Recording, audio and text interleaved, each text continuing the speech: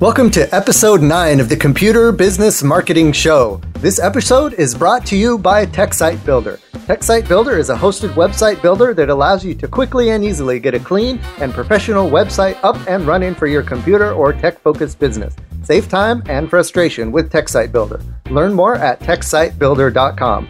And it's brought to you by the DC Unconvention 2017, the second annual conference for IT business owners. Learn from fellow techs and business owners, get business strategies that work in the real world, and discover new tech. Learn more at unconvention.io. Today, we talk all about social media automation with Christina Hawkins of Global Specs Internet Marketing. Why would you even want to automate your social media? What are some of the tools you can use to do so? And how do you decide what's worth sharing? Plus, we discuss the dark side of Yelp and why it pays to do your research. All that and so much more coming up right now.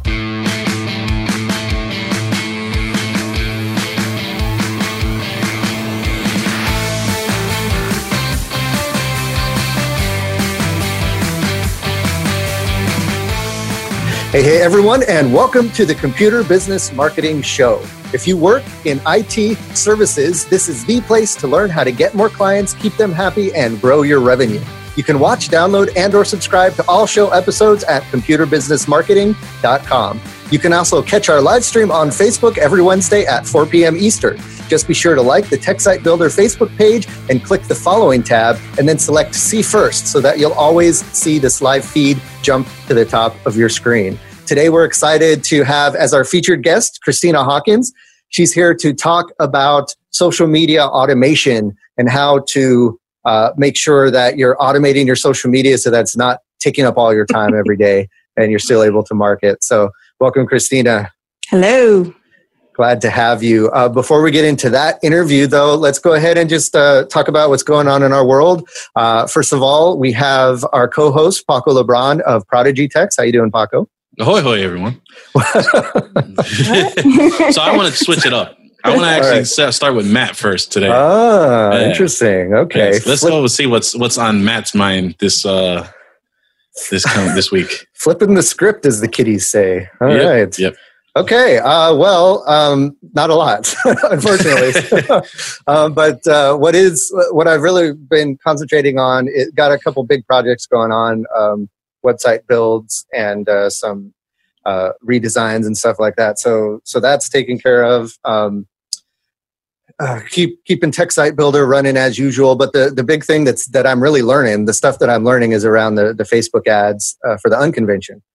So we're continuing to hone in and try different images. So we're really testing the images for the Unconvention to see what works and what doesn't work. We started off using just plain photos and to see which one worked best. And we tried, photos of past attendees at past Unconventions, big group photos of smaller groups, and then photos of DC, like the city DC, and also like photos of the graphic, the Unconvention graphic. And so of those, the ones that did best were the ones of the big group shot. So I think people were attracted to seeing a big group of people saying, oh, that looks like a convention. It looks like a popular one because there's a lot of people sitting there. So they were more inclined to click that one. So we kind of took that and then massaged the images even further by adding text and buttons to the images themselves to entice people to click on them more. So we're, experimenting with that, also experimenting with more colors in the images. This is something that Bryce Whitty over at Technibble suggested, because when he does Facebook ads, he tends to get better click-through on ads that are very colorful, that kind of catch your eye in the Facebook feed, and that don't look like just, someone's baby picture or someone's, picture on their vacation, because people are used to seeing those and they just scroll past them really quick. Whereas, with more colorful photos, people aren't as used to seeing very colorful, very contrasting, bright colors in their Facebook feed. So that's what we're experimenting with. We've been running it for about a half a week now. And it's performing, surprisingly, it's performing about on par with just the regular photos. So this is a good experiment to see, certain industries and certain types of ads, those kind of bright images might not work as well as for other things. So we're seeing that the bright images and the buttons and everything is performing about at the same rate as the last run we did. But also it usually takes, what I'm finding, I'm doing these on week spurts. So I'm running it for a week, changing it, running it for a week. And I found it normally takes till almost the end of the week to really start to get accurate numbers. Because, especially like how each ad is performing, they'll like be like this, like one ad will perform better and then another ad will start to perform better. But after, towards the end of the week, you see things kind of level out and there's one that stays consistently better than the rest. So we still got about a half a week left to see how that pans out. But it's just been kind of an interesting experiment and I'm getting to know the Facebook business manager a lot better now. Learning how to, I'm sure you've had some fun with that as well. Yeah. When they first started out a couple of years ago, we started using it. There was no manager. I had to create a separate Facebook personal account to manage client ads. Yeah. And there was no manager. You just had to make sure you budgeted properly and attributed what client did what. And then you had to make sure that your audience names were properly named because you might pull the wrong audience for the wrong client. So you have to be very careful. Now the manager is a little bit, I don't know about you, it's still confusing to me. It is very confusing. There. Like, who's their use case manager on the other end over there? Who is that guy? I want to talk to that guy. Yeah, it feels like it's not optimized for managing other people very well. No, I still don't quite understand that the average user, like computer business owners, typically may not be the ones in there. The personal one person. That's usually the shop that's managing it. So right. Yeah, so it's it's definitely a learning experience, and they keep changing it. So every time you feel like you have you have a good handle on it, it's totally different.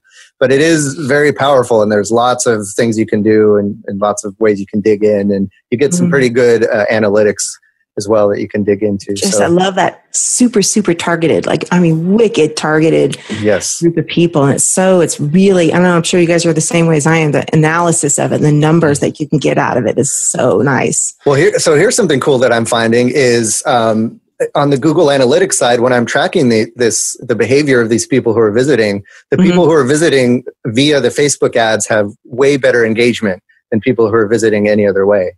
So the people that would make sense. Yeah, because that means the targeting is working. That means the people who are clicking on the ad are actually interested. I think it's the hardest thing that AdWords has to fix is that super targeted work. I mean, you can do it, but it's not like all the data that you get. I think they're moving toward it. We're going a whole other topic. Sorry about that. But other podcast for that.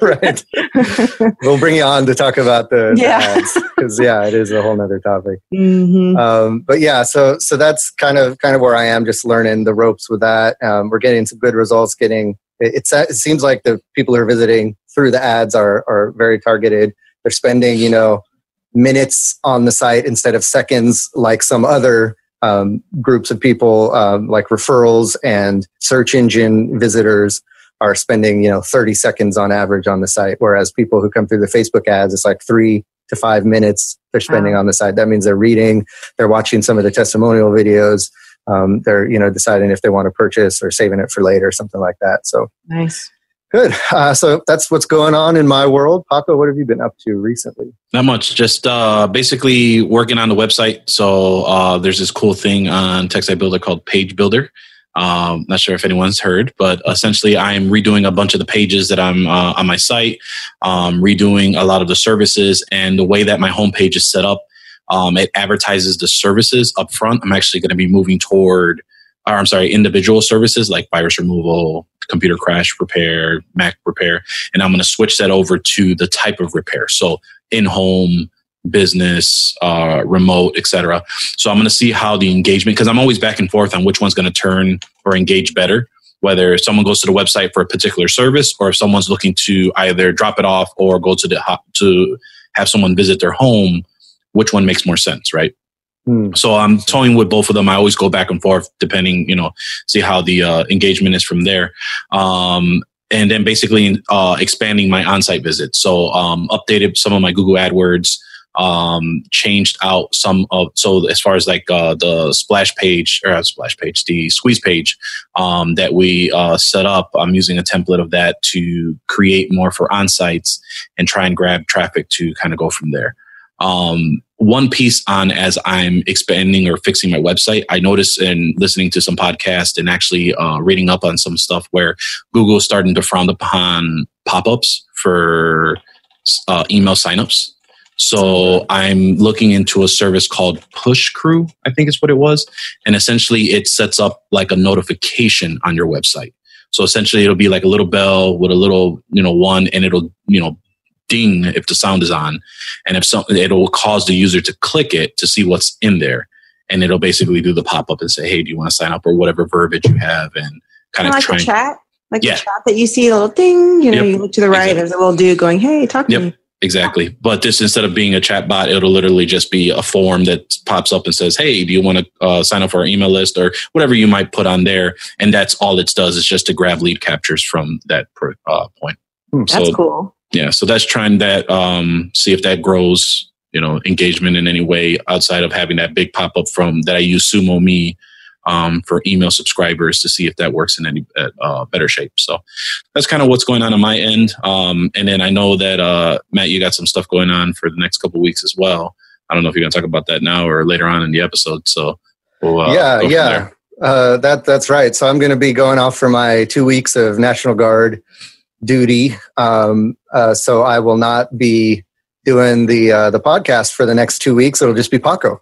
And he'll bring on some special guests, I assume. maybe not. We'll see. It's a surprise. So tune in. I plan to bring some fun guests. We'll see if I can get some wrangle them up. Yep. So we'll see how who's available, and we'll get somebody on. We'll get 2 people for those 2 weeks. Cool. Yeah. And I think I mentioned this last show, a couple shows ago, where, I've been planning for this. Every year this happens. So, I let my clients know the deal, that I'm going to be out for a while. And I'm still in I can still be in communication. I just can't really get any major stuff done. But that's why it helps to have, my VA to take care of the tasks that she's able to. Otherwise, we just have to say, if it's not an emergency, you got to wait a couple weeks before I can get to it. Everybody seems to be okay with that. Most of my clients I've had for a few years now, so they know the drill. And the ones that don't, they know now, and they all seem to be happy, cool with it, as long as you give them ample notice. That seems to be what you need to do. So, so keep staying tuned to the podcast. We're going to keep it going. I want to try to keep this going every week, come rain or shine. And what's the post office, like hail, sleet, rain, snow, something. Hurricanes. Yes. Earthquakes, whatever it is, we will. I'll be like Dorothy, just spinning around in the tornado. But you'll have your headphones and your microphone ready to go. Podcast, exactly. Cool. All right, so we're going to jump into the feature topic soon, but before we do that, I wanted to talk about some stuff that's been going on in the Facebook marketing group. So guys, just a reminder, if you haven't joined us in the Facebook marketing group, there's a lot of awesome conversations going on over there. It's called Computer Business Marketing. And one of the topics that we had going on here recently was about Yelp. And that's kind of a hot button issue. It seems like, with a lot of computer technicians out there and computer business owners. Someone asks, they were approached by Yelp. They got a phone call. They were almost convinced to take the plunge and pay for a Yelp service. But first he decided to ask the wisdom of the crowd in the Facebook group, see if that was a good idea. And we got a resounding no for most people, saying that they didn't think it was a good idea. And I know, Paco, you have some experience with that, actually. Yes. So similar to the post I put in that post as well, because it is a very hot button for me. What I explained to who posted it was, your mileage is going to vary. I have a couple computer shops locally. One specifically, I know the owner that swears by Yelp ads. And that's really what drives a lot of traffic to his store. And he thinks that it's the bee's knees. I don't know what package he's on, but it's really working out for him.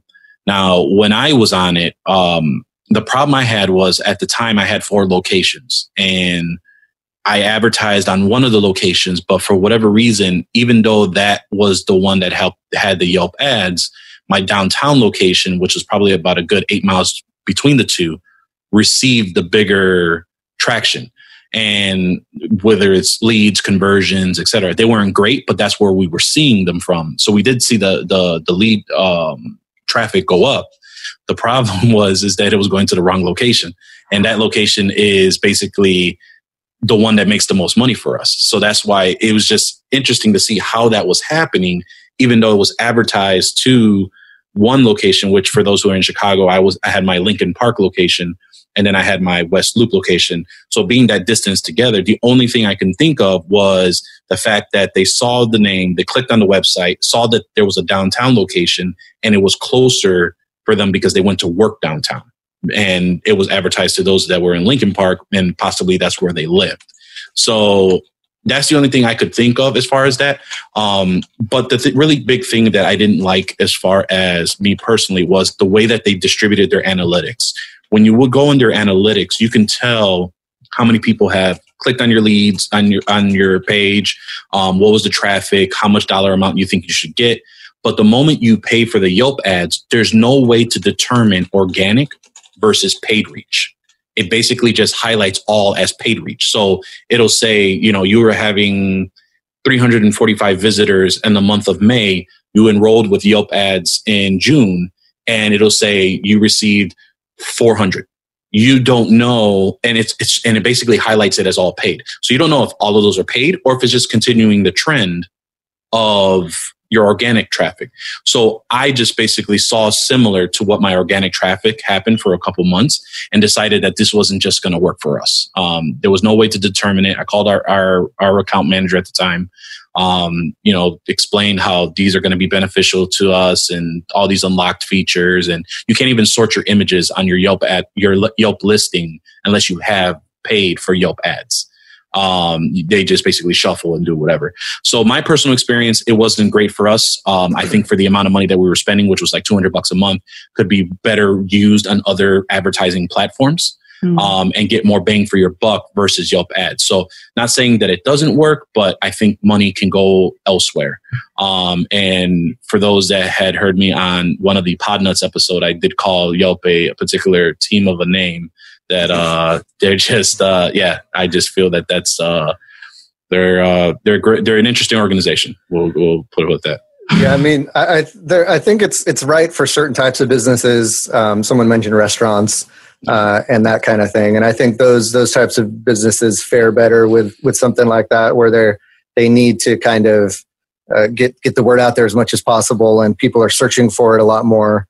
And people are always searching for where they're going to eat and looking for reviews and stuff. And I think that's where Yelp shines. Whereas services businesses, or even storefront computer repair shops, not as much. And that seems to be what people were saying in the group as well. Yeah. And specifically, this is for advertisements. I mean, Yelp as a whole is a great product. I mean, if you don't have a Yelp listing, you need to create one, because majority of my 50% of my traffic comes from Yelp, and the other 50 comes from Google search, whether it's AdWords or regular organic Google search. So Yelp, the free listing, claim it, update it, do what you have to do. If you haven't touched it in a while, update it. And the only way I can say that I don't have specific proof of this, but I know from experience over the last 4 years, every time that I've let it go for a couple months and I change up a couple images, I update some of the description, somehow, some way, in that same week, I always get 2 to 3 more clients that say that Yelp referred them over. So that they found us from Yelp. So it's definitely a great service, because even for myself, when I'm searching for something, I go to Yelp to look at their reviews. But at the same time, just for as far as advertisements, which I'm speaking about now, that's a whole different avenue. Right. Cool. So that's the kind of stuff you can get from the computer business marketing Facebook group. So head on over there, join us, and join the conversation. Before we jump into the feature topic, we have a quick shout out to our sponsor, and that is TechSite Builder. You've heard us mention it a couple times already. It is the place to go to build your website for your computer business. It's a cool kind of best of both worlds scenario, where we take care of the hosting, we take care of kind of the base package for you, and then you could jump in there and you can build whatever kind of website you want for your computer business. So you can add your own pictures, you can add your content, You can, change the look of it with colors and build out the pages how you want. So we give you the power to build the website how you want to build it, but we take care of all the stuff that you don't want to mess with, like the security, the speed, the hosting. All of that stuff is taken care of. We also offer lots of good tutorial videos. So if you're in there and you're overwhelmed or you're not sure where to start, we kind of walk you through getting your website started and set up from the beginning. And we let you know, I mean, really, and it's true, between an hour to 2 hours between when you sign up for Tech Site Builder and when you can expect to have a working, professional, good-looking page that's catered to your business. So it's really quick. And then from there, you can choose to use some of our concierge services that add on additional services like SEO, content writing, and some of that kind of thing. So you can kind of take your website to the next level. If you don't have time to write blog posts, we can do that for you as well. So it's a nice web platform specifically for computer business owners. We know the industry. We know what you need to make a successful website, and we give that all to you at Tech Site Builder. So head on over to techsitebuilder.com and check it out. All right, so we have our guest here that's been hanging out and contributing some good thoughts during the podcast so far, and that is Christina Hawkins, and she owns Global Specs. Sorry, internet intertubes, right? Those are the tubes that go between buildings, right? Global Specs Internet Marketing, invented by Gore. Yes. Welcome on the show. Thanks for being here. Thank you. Yeah. Hi to both of you. Thank you for inviting me. I appreciate it. Yeah, no problem. Thanks for being here. So I kind of wanted to pick your brain a little bit about social media automation. So I know that's something that you spent a lot of time figuring out, not only for you, but for your clients. Mm-hmm. And you've seen kind of what works and what doesn't work. Before we dig into that, though, why don't you give us a little bit of a taste of what your background is like, where you came from, and how you ended up where you are today? Wow. Well, I started basic IT. I worked for the Defense Department for about 10 years, and I worked in the Defense Logistics Agency, DLA, and I was a management analyst, whatever you want to call me.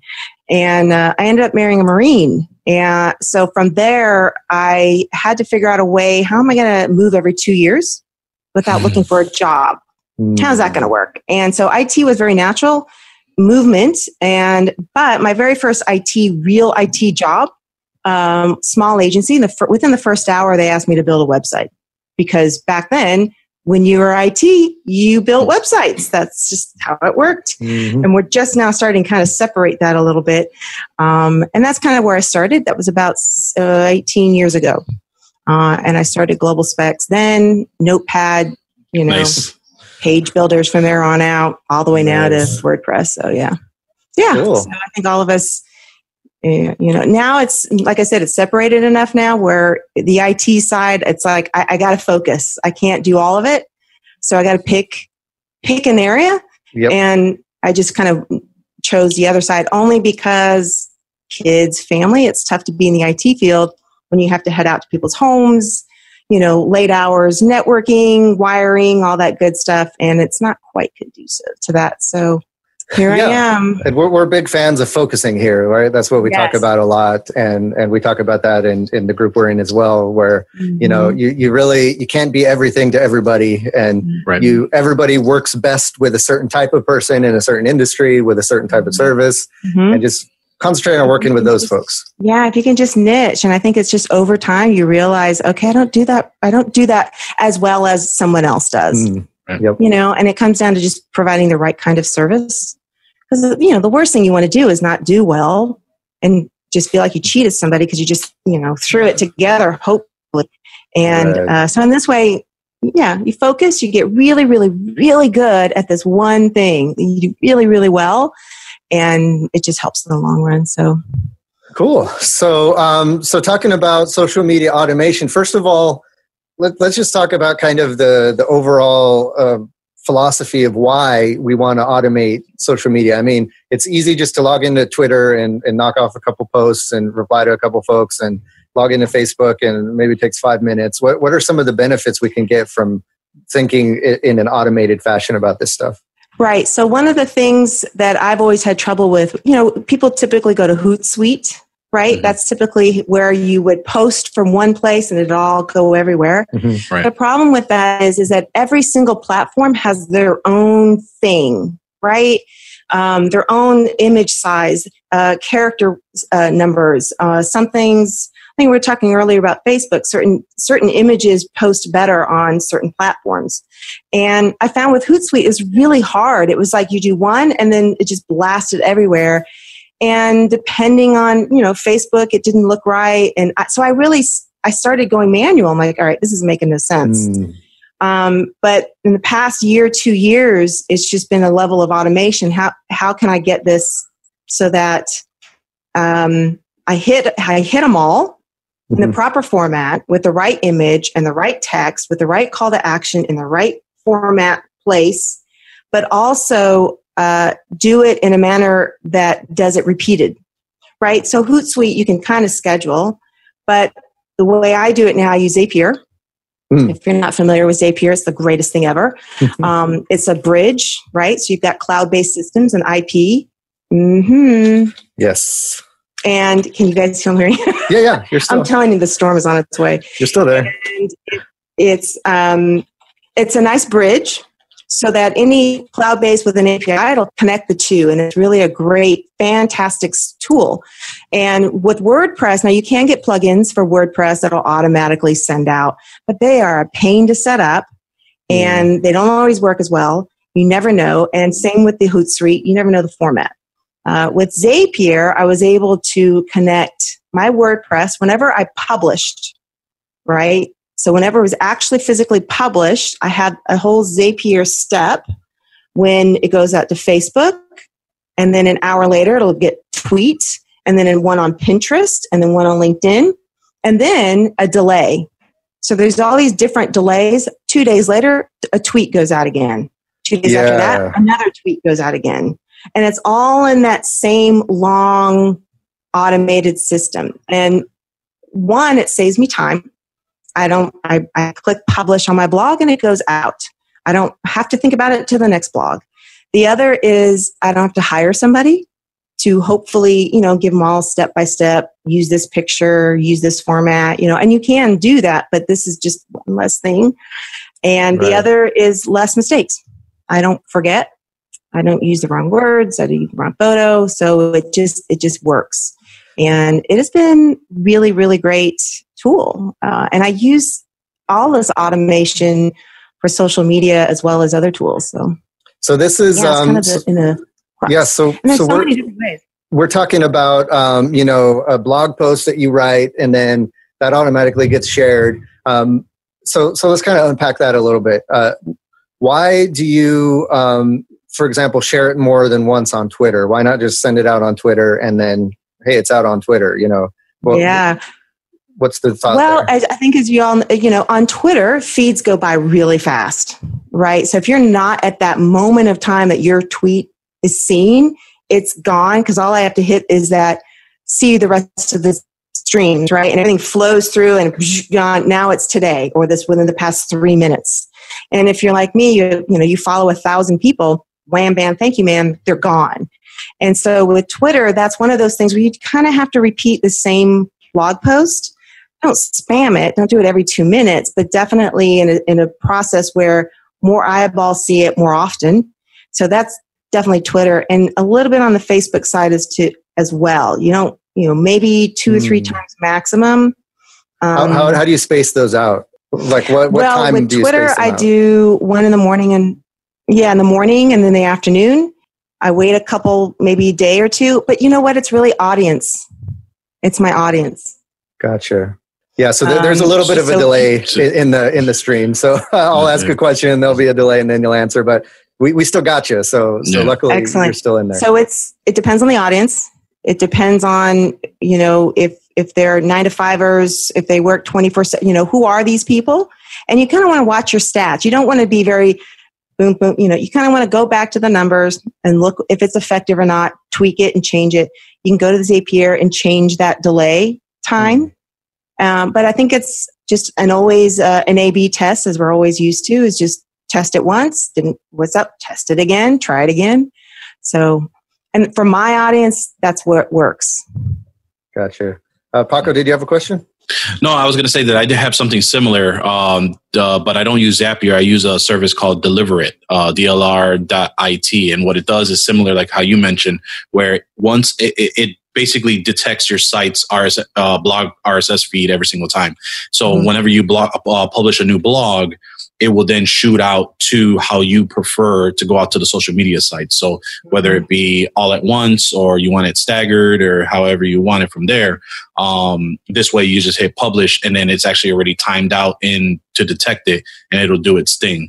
So that's actually pretty cool that Zapier allows that as well in more intricate detail to do certain things as well. The beauty about this is that, so I pull in the Facebook module in Zapier, I don't know, tomato. I can determine for that step the title for the Facebook and the description, right? Boom. Now I've got the Twitter module kicks in and I determine 180 characters. Then I've got the Pinterest pops in. I determine exactly. So I have way more control. I don't know the system that gives you that kind of control about how you want it, the words that you want, and the exact image that you want. So I can have multiple images show up. Facebook's got a certain width and height. Twitter is more square. So I try and create these images for all these different platforms. It's kind of a pain, but if you got a system going, it works. Right. Yeah, no, that's a lot more detailed. Like you have a lot more control doing it via Zapier than like with Delivery. Because Delivery is one of those where it detects it, it'll push it, it'll detect the blog, and then it'll just push it out. And sometimes, obviously, with all systems, there's going to be issues. Sometimes the image doesn't come over, or maybe the wrong image that you didn't want. It's the wrong image, not the cover image of that blog. So forth and so on. And then especially now with how they, like you mentioned, they're always changing things. You always got to be really on par with it, because if you don't notice that change and you haven't fixed the automation, it's going to be a whole downward effect.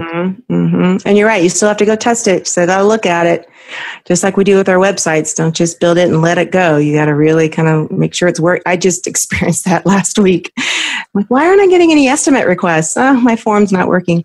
So it happens to all of us. So I have a side note, which is a pretty funny one. So how I have it, so I rent a virtual office where the reception, basically they answer my phone. So I have my own phone system, transfers over to their phone system.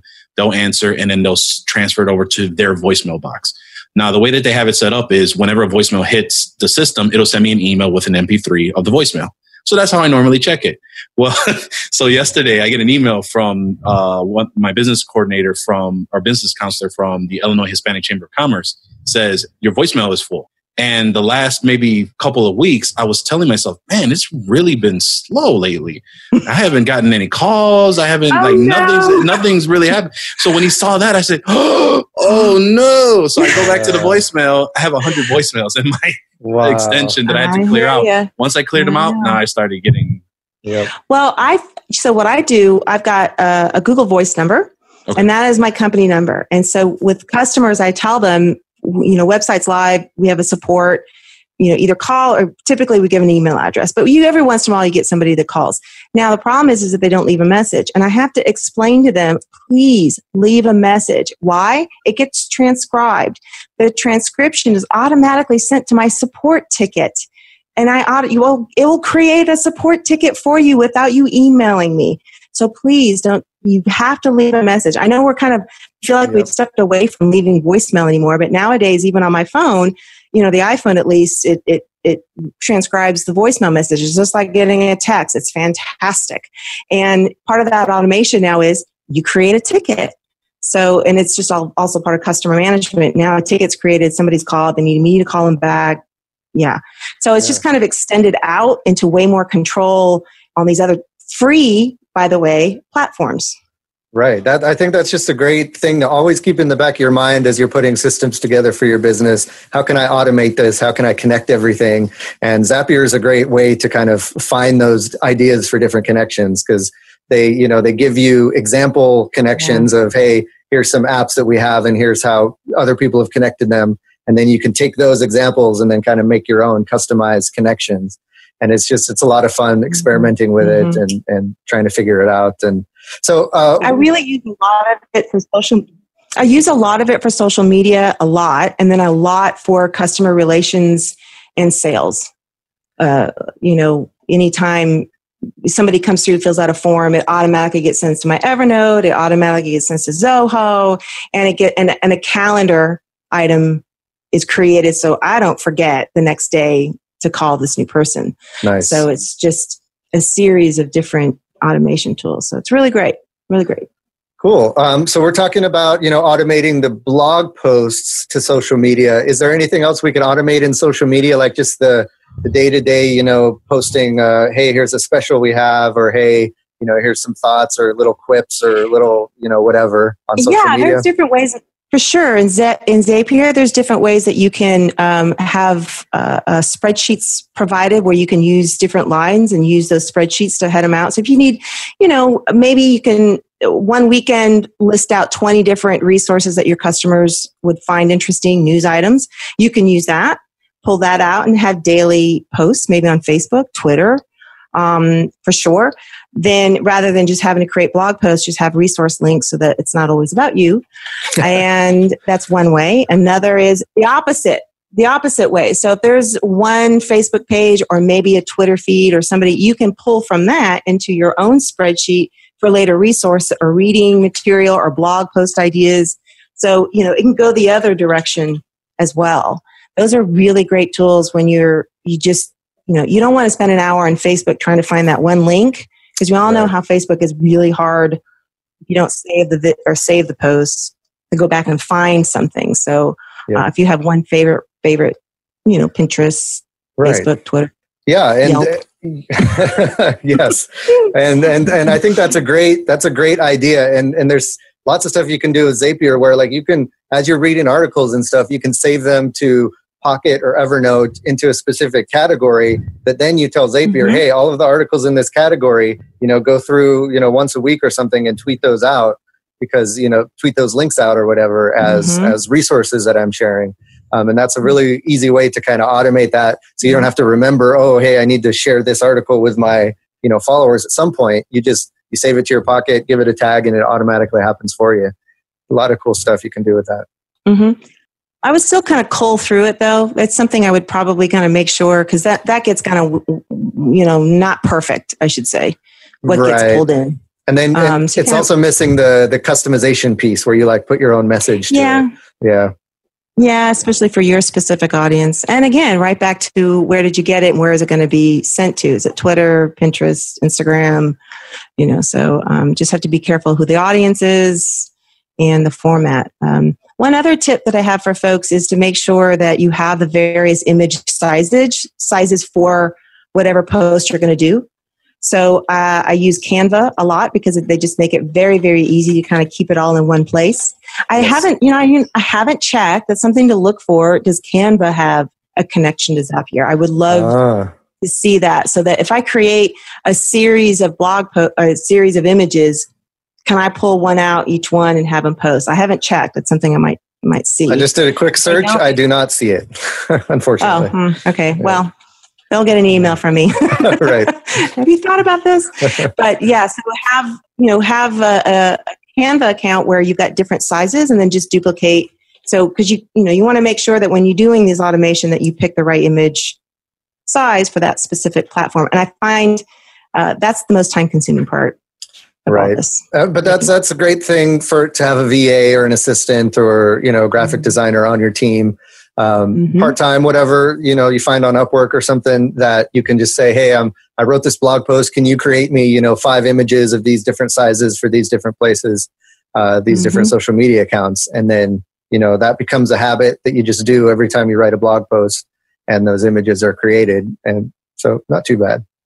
And one other tip too is, when you are setting up either one of these, the Zapier or the TFTT, what is the TTFT? If then that. Yeah, that's another one. That when you're starting this up, when you're creating all these different connections, my tip is to make sure all those pieces are open. You're logged in. So if you're going to connect with Facebook, Pinterest, Twitter, Instagram, all of them, just open up all the tabs, log in. Make sure your WordPress is open, that you've got the right, you're going to need a Zapier plugin, and just make sure you've got this all ready to go. It'll be less stressful as you're trying to connect, log, because it's going to want to agree to your connections to all of these cloud-based services. Right. So when you're setting it up, just make sure it's all open, you're logged in, and then you can kind of go from there and have fun.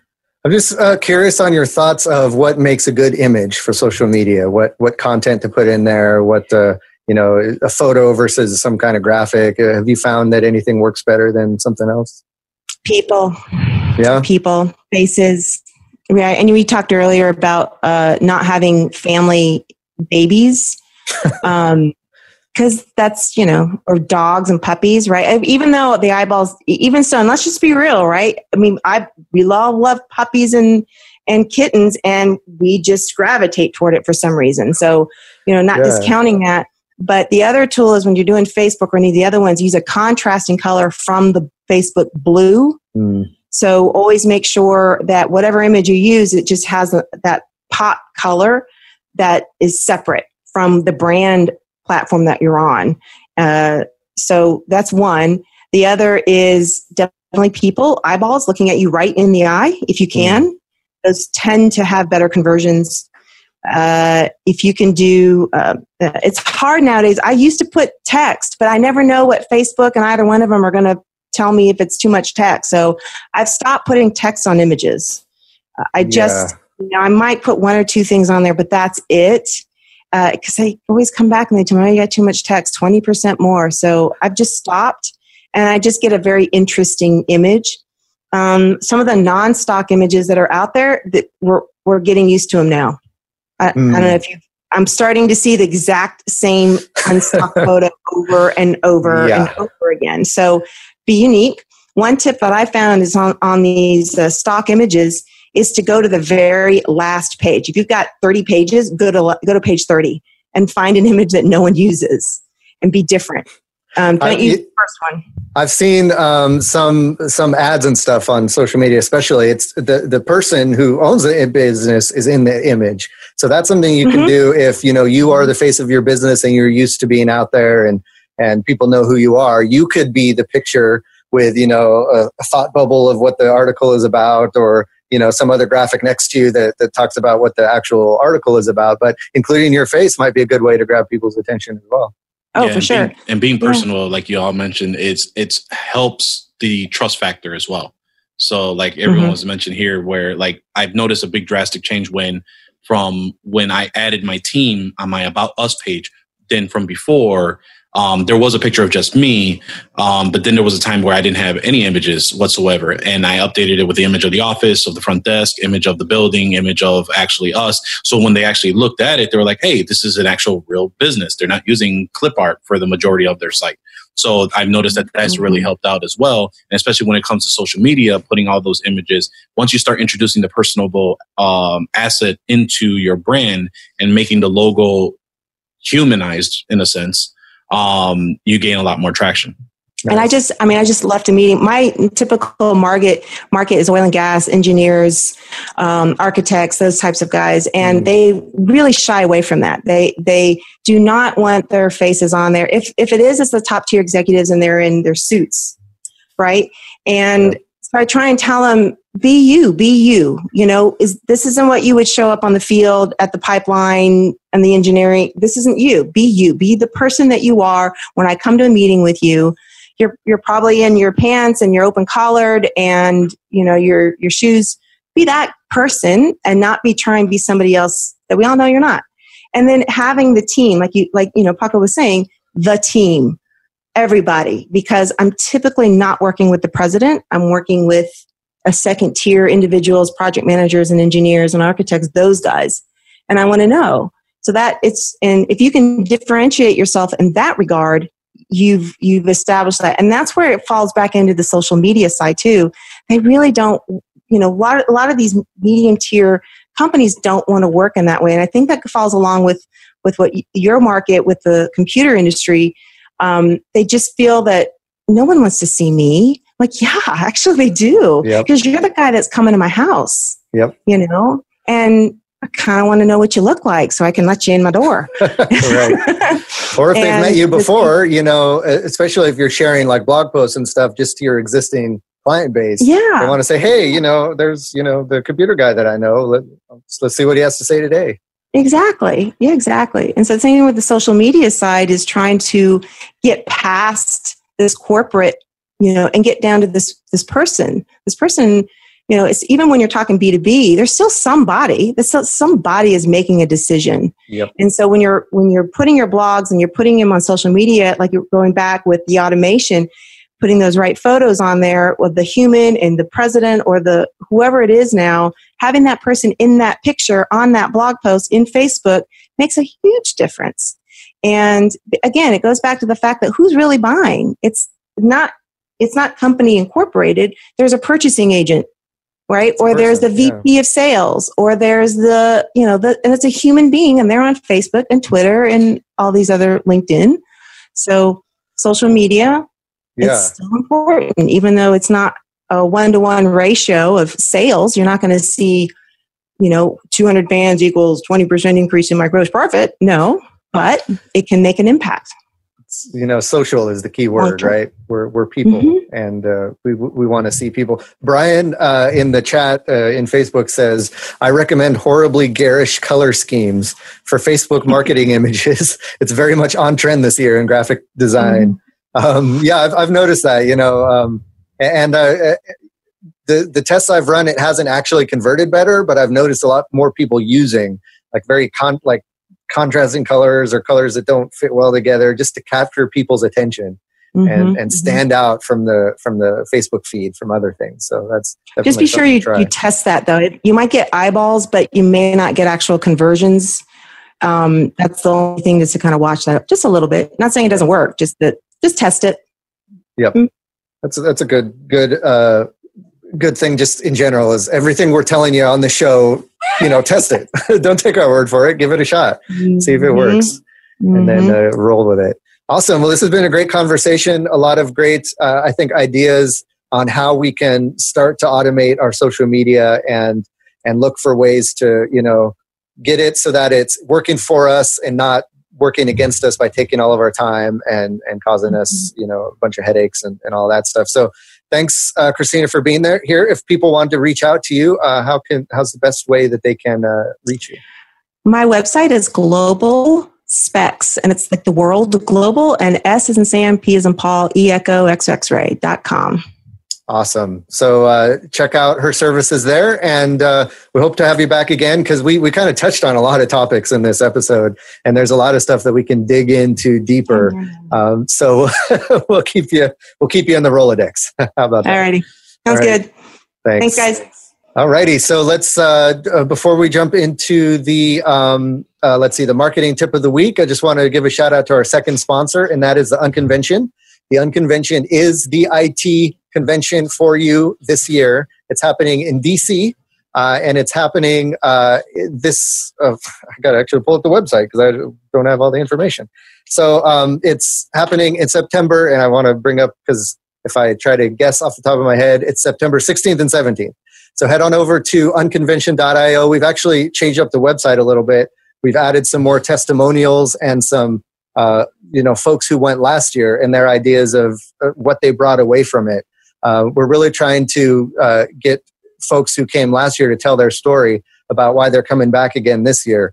And really the reason is that they found one gold nugget that they learned from the Unconvention last year that helped them transform their business for the better. And that's why they're coming back again this year. So we've got some quotes from folks who went last year. We've got some videos up there so you can hear from people who had seen changes in their business from visiting the Unconvention.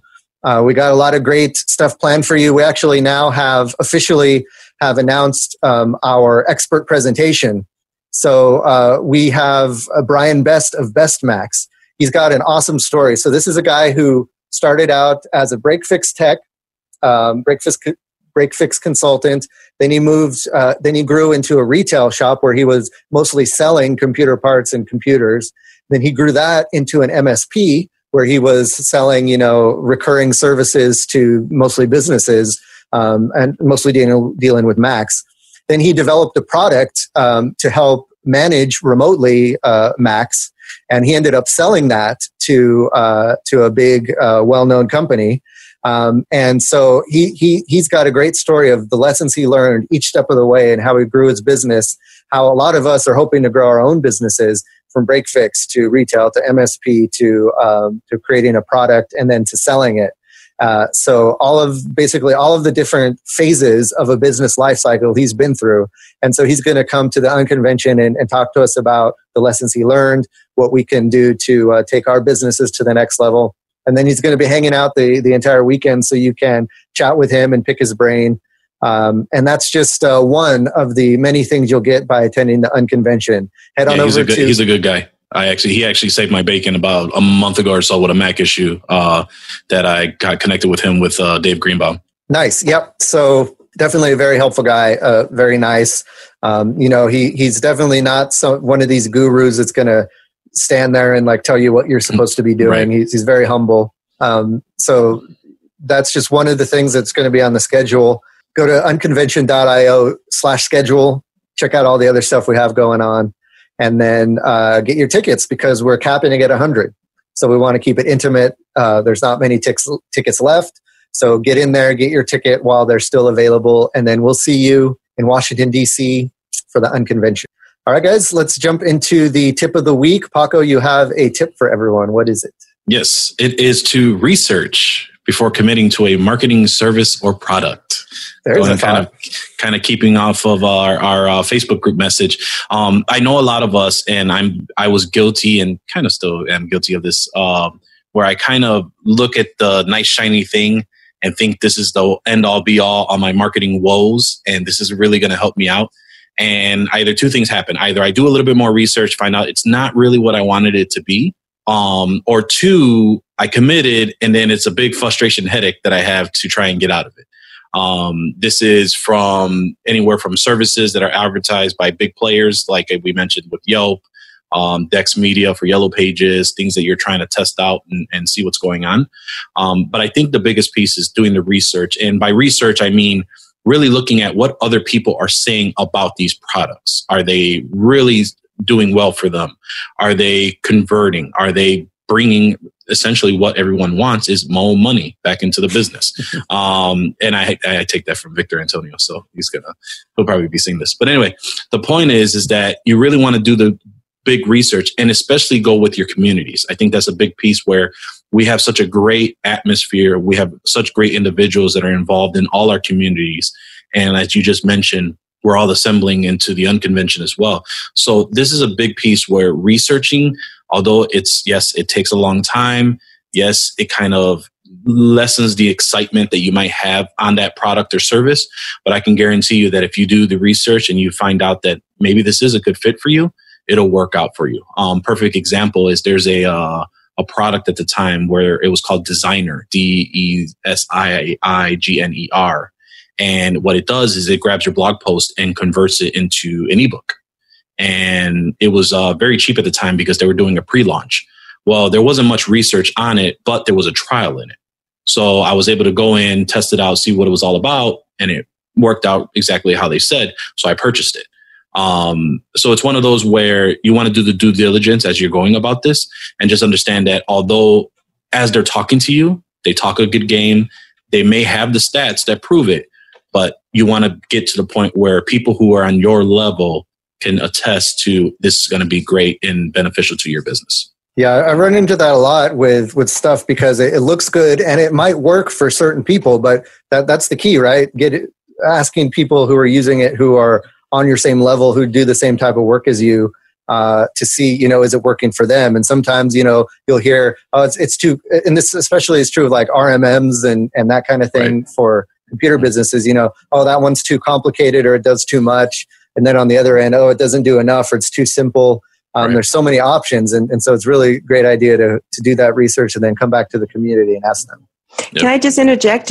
One area that I found out is I was trying to find ratings and review systems for clients. The automated system where we ask for, 1 to 10 stars and then it sends you to Google for a review. Yeah. So what I noticed is doing that research, trying to pick that tool, I picked the one that I interviewed both. They showed me demos, but the one that talked about the results, right? What the final result was going to be for my customers, the results of how it's going to work for them and the reasons why. That guy I chose over the other one because he kept talking about the technology. You know, he kept showing the dashboard. He kept showing, this. And I'm like, I really don't care about the dashboard. Is it going to get my end result, the output that I need? That's what I care about. And it's simpler. It was a simpler system. He was all about all these ways that, he's 45 minutes he's showing me this thing. And the other one just had a presentation and he just really talked about the end result. And that's kind of when I'm doing research, it's that great. I'm great. You guys spend a lot of time making it look good, but what's it going to do for me? I was in a demo like that the other day of a marketing automation software, and it was a sales demo, and the person had this script that they were following, and 99% of that stuff I didn't care about. There was just one specific thing that I wanted to know how it worked and if I could use it. And so I'm like, okay, so I'm interested in this one thing. How does it work and how can I use it? And she's like, I'll get to that at the end, but I want to explain to you everything else. And so I had to sit through this presentation of all this stuff I didn't need. And at the end, I didn't even care about the question I had anymore. I just wanted to get out of there. And they lost the sale, right? Yes. Yeah. So that's a big one that they let. And then that's a whole nother topic. Hey, actually, that gives me an idea for who to have next show. But anyway, I'll see if I can pull my good friend in the next episode or two to talk about that exact reason on marketing reasons. So cool. But yeah, that when you ignore the customer, like you say, and you don't answer the objections, it just doesn't work out right. And for us, or just us looking for products versus us selling services. So goes both ways. Yep. Good stuff. So that's going to do it for this episode of the Computer Business Marketing Show. Let's keep the conversation going though. So head on over to computerbusinessmarketing.com and let us know what you think in the comments section below the show notes. Also, don't forget you can send questions or feedback to mail@techsitebuilder.com, or just visit computerbusinessmarketing.com or the Facebook page or anywhere else you find us. Ask your questions. We love answering your questions live on the air. Yep. And if you guys listen to the show or podcast on iTunes, Stitcher, or even on YouTube, feel free to leave us a shout out or a review. It'll really help us out because one, we love to hear your feedback, and also it helps us get discovered by others that need the help like everyone else here. And as I mentioned before, as we expand this community, we're all about helping others. So you doing that for us helps us help you guys. Finally, don't forget to check out our sponsors, Unconvention and the Tech Site Builder. Thank you for checking out the Computer Business Marketing Show. My name's Matthew Rodella. And this is Paco LeBron. Saying here's to your success.